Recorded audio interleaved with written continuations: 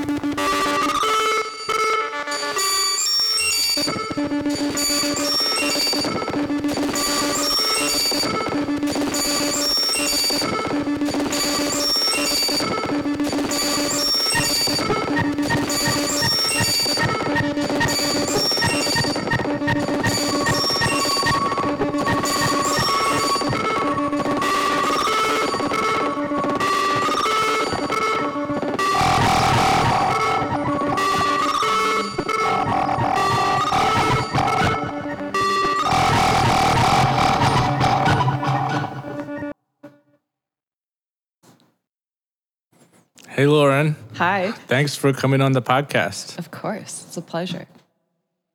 That was exciting.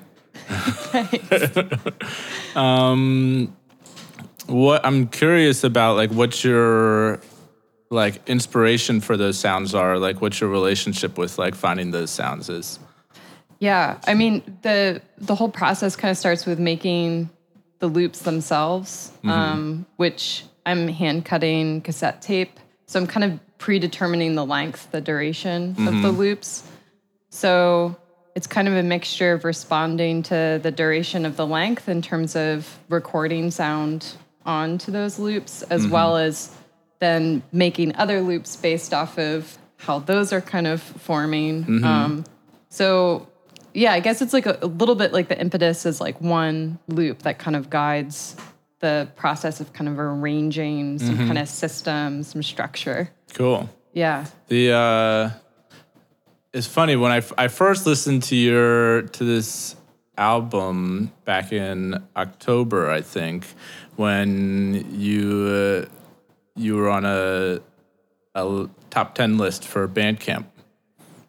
And I like wasn't that like since then I've like become really fascinated with cassettes.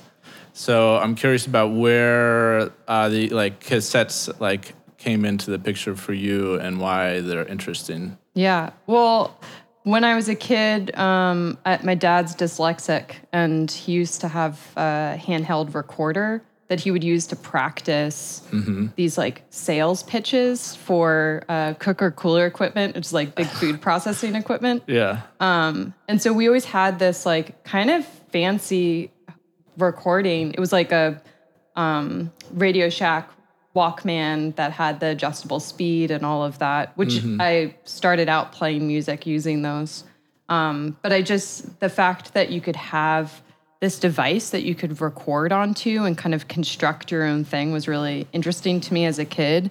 And then like later on when I was in college, I took a sound art class and realized that a lot of musicians had the same sort of revelation that cassette, whether it be, the type of cassettes that I'm using or just reel-to-reel tape or otherwise, kind of afforded the space to like stretch out and expand that recording process because it's like much more accessible rather than something that had to be in these like big fancy recording studios. Right. So I guess it's kind of like becoming my own sort of producer by having all of this cassette that I can work with and kind of make these arrangements like a little bit separated from it.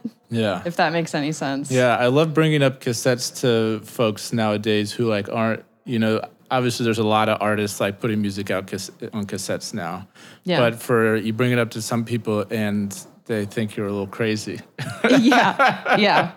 Which is also an enjoyable part about it. I mean, that's part of the reason why I started with cassette was because it was the thing that was being discarded. Like all of the recording equipment and things, like at the moment in which I was kind of assembling what I wanted to do in terms of making my own music, that's like when people would just hand me a 4-track and just be like, yeah, I don't use this anymore. I'm into this whole new like digital recording thing. Right. You can go ahead and have that. Whereas now people would be like, fork over some money, man. Like, you're not just going to like get this or whatever. Yeah. But so it's interesting, like kind of being a part of that shift where it was like the trash and now it's like something, the equipment is something that's desirable, which is pretty interesting. Yeah.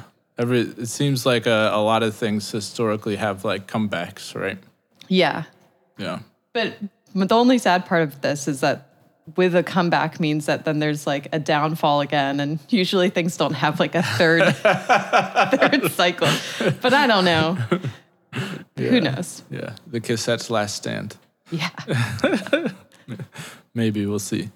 So another piece you sent me was Celtic Crash. Yeah. Do you want to say anything about that before we have a listen? Sure. Well, I think all 3 tracks that maybe I would put at the top of the list in terms of listening are these songs from this album that I put out this past year. Yeah. And tried to give a range of experiences because the album itself kind of has sort of maybe 3 different modes. And some are a little bit more trying to seek out and carve space and kind of like allow things to be a bit more atmospheric, or at least like maybe venturing away from melody, or what if we, that maybe feels generous to call anything melodic, but yeah, so I think like just trying to give a range of that experience for our lovely listeners. Cool. Here we go.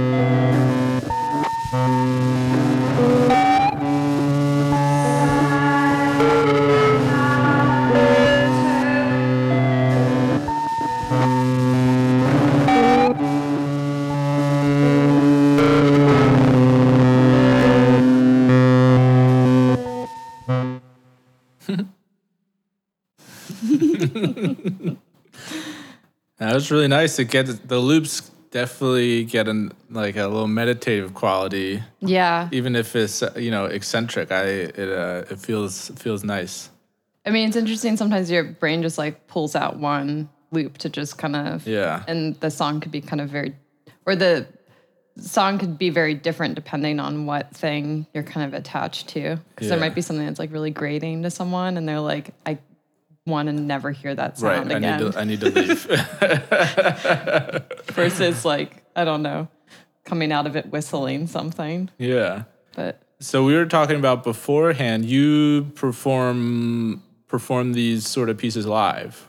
Yeah. What was interesting about this album was that there's a lot of it that was figured out in live performances, like playing the same sort of rotation or like sequence of loops, and then kind of finalizing it as the recording. Because what happens is the loops start to degrade and kind of fall apart. And like once I realize that that's taking place, it's like, okay, this is like when I need to record it while it's still crisp. I see. So they're like degrading because you're like transferring them from one tape to another, just from the wear of being played, because there's different stress on the acetate because it's just one continuous loop.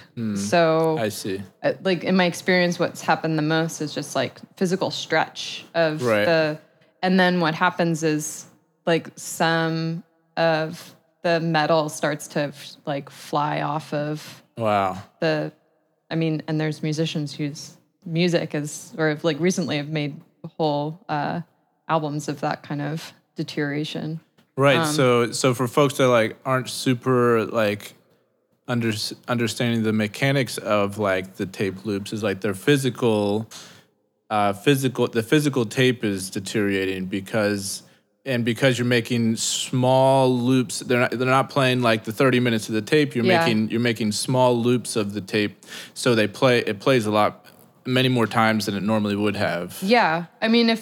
I definitely had favorite tapes when I was listening to tapes before tapes were cool. But listening to tapes in a car, like the one that I would leave in my car and just flip back and forth. At one point in time, I had one of those stereos in a car where it just would automatically flip the tape. Wow. And those tapes would get so worn out because they're just constantly playing for, And what happens over time is it just like Dolly Parton stops sounding like Dolly Parton. And it's like this really blasted out kind of hiss over top of. Interesting. And that could be like scratches on the surface as well as just the material kind of breaking down. Yeah. So when you perform this live, how many 4 tracks are we talking about? I've kind of stuck to using 3 live. But recently that's funny. It wasn't recent at all. About a year ago, I played a live streaming thing. And it was actually physically at a place. And in transport, one of my 4 tracks had an accident. I don't know what it was, but it didn't work when I showed up. So I had to quickly reconfigure the entire set with the 2 players that I did have. Right. Which was like interesting, trying to figure out like, okay, knowing these loops and like what I was intending to do with these, how am I going to like sequence this so that it behaves more or less the way that I wanted it to. Right. I was so disappointed though, because I was like, because you had spent so much time. Yeah, they'd like been practicing this one set and like thinking through. I don't know, but it worked out fine. Cool. That's the nature of experimental music. It's very forgiving. Yeah. Let's listen to. I picked out, you sent me another song, and what did I pick out? Mirror Finish. This is not off the last album, right? Yeah, I'm really slow. So this is the album I released before the one that we've been listening to. Cool. Yeah, this was like maybe 5 years ago now. Yeah, 2016. It says here. But if it was recorded then, maybe it was like you were working on it a year or two before then. Yeah, most likely.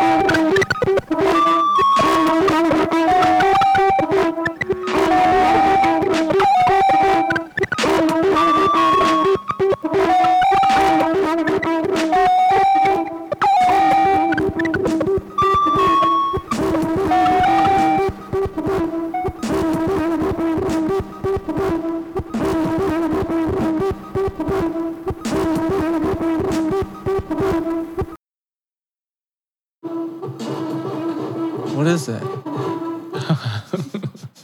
Do you remember what that last little sound was? Which one? That little singy.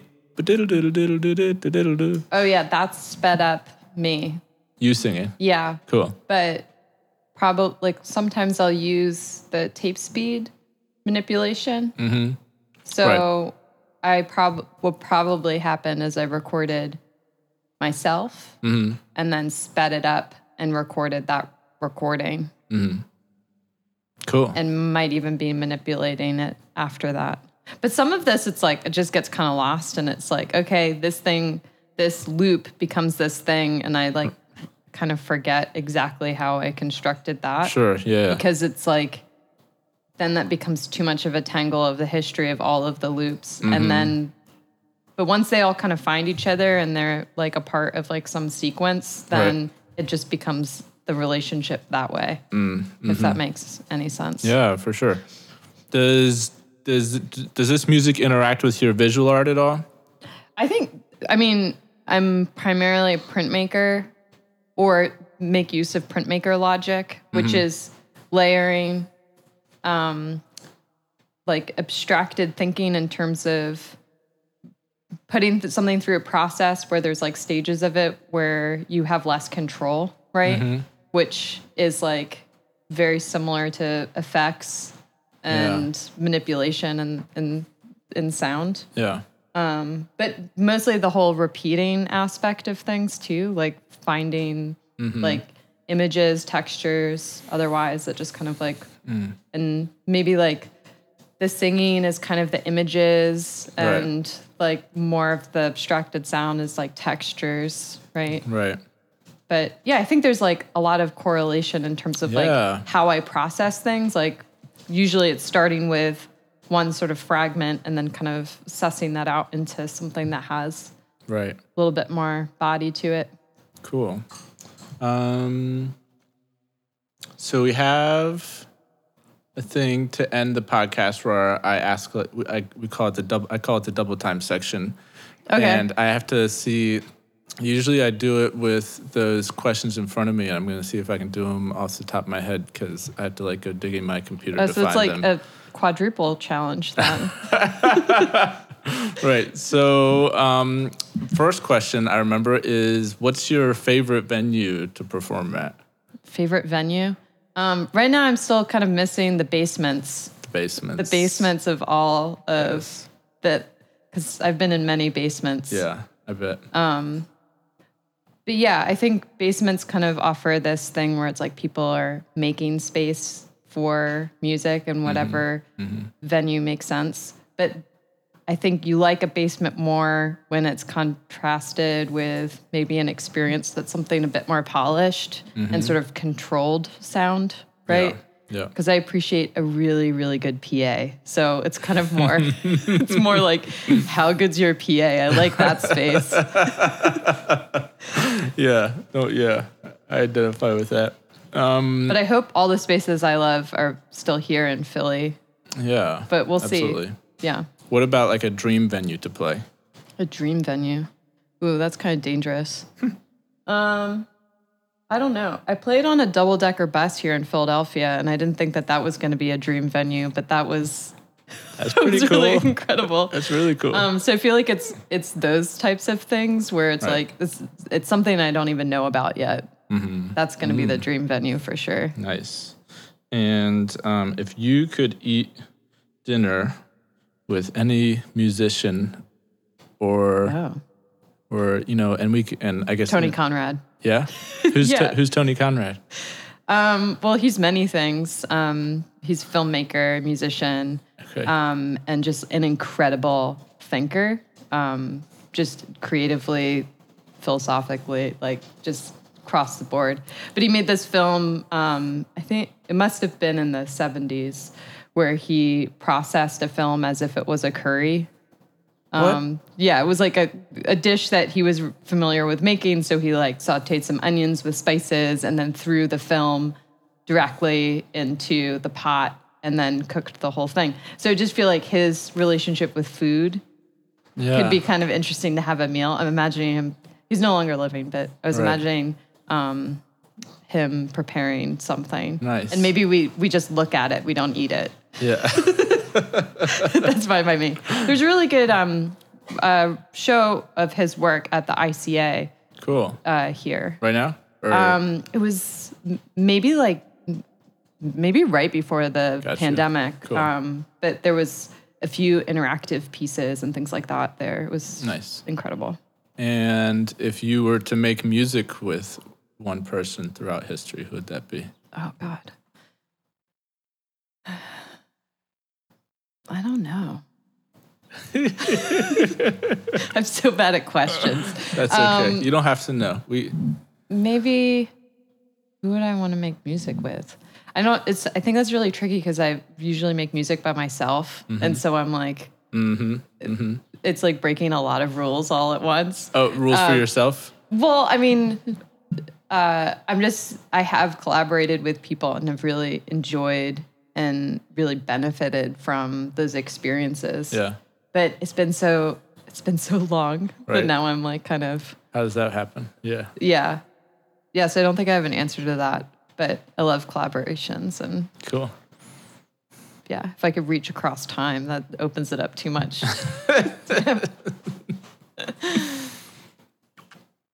And then the last part of our double time is I asked you to listen to some of Molly Rose's music, and I sent you a piece off her first EP, Voices, called The Root. And I was wondering if you had any thoughts on that. Ooh, I like the title of that. I feel like that's kind of like what attracted me to this song because it's got this one component that kind of keeps you rhythmically like tied to the song, whereas there's also this much more lyrical kind of high sound of the violin, much more like recognizable, right? Like in terms of lay person's relationship to violin. Yeah. But it's like the commingling of those two it's nice having those two very different ways of kind of constructing a song kind of lap against one another. It's a real pleasure to listen to. Yeah, she's makes beautiful music. So that's we have one last piece we're going to listen to at the end of the podcast. Before we get there, I'm going to put links to where folks can find you in the show notes. But where should folks look for your music and your artwork? Well, the next thing I'm doing is a performance through Bemis, which is in Nebraska. I won't be in Nebraska, though. It'll be a live stream that's going to happen July 8th. So I'm currently working on that set. So that will be like a very full set. Cool. So that's kind of the next place I'll virtually be. But yeah, I have music up under my name on Bandcamp and probably somewhere else too. But that might be really old. But enjoy. Cool. And this last piece we're going to listen to is Born Out Of. Anything to say about Born Out Of before we listen? Again, we're kind of back to that album released a year ago. Yeah, that's Cool. kind of it. Yeah. I don't know. April 2020. Yeah. Yep. Cool. Here it is.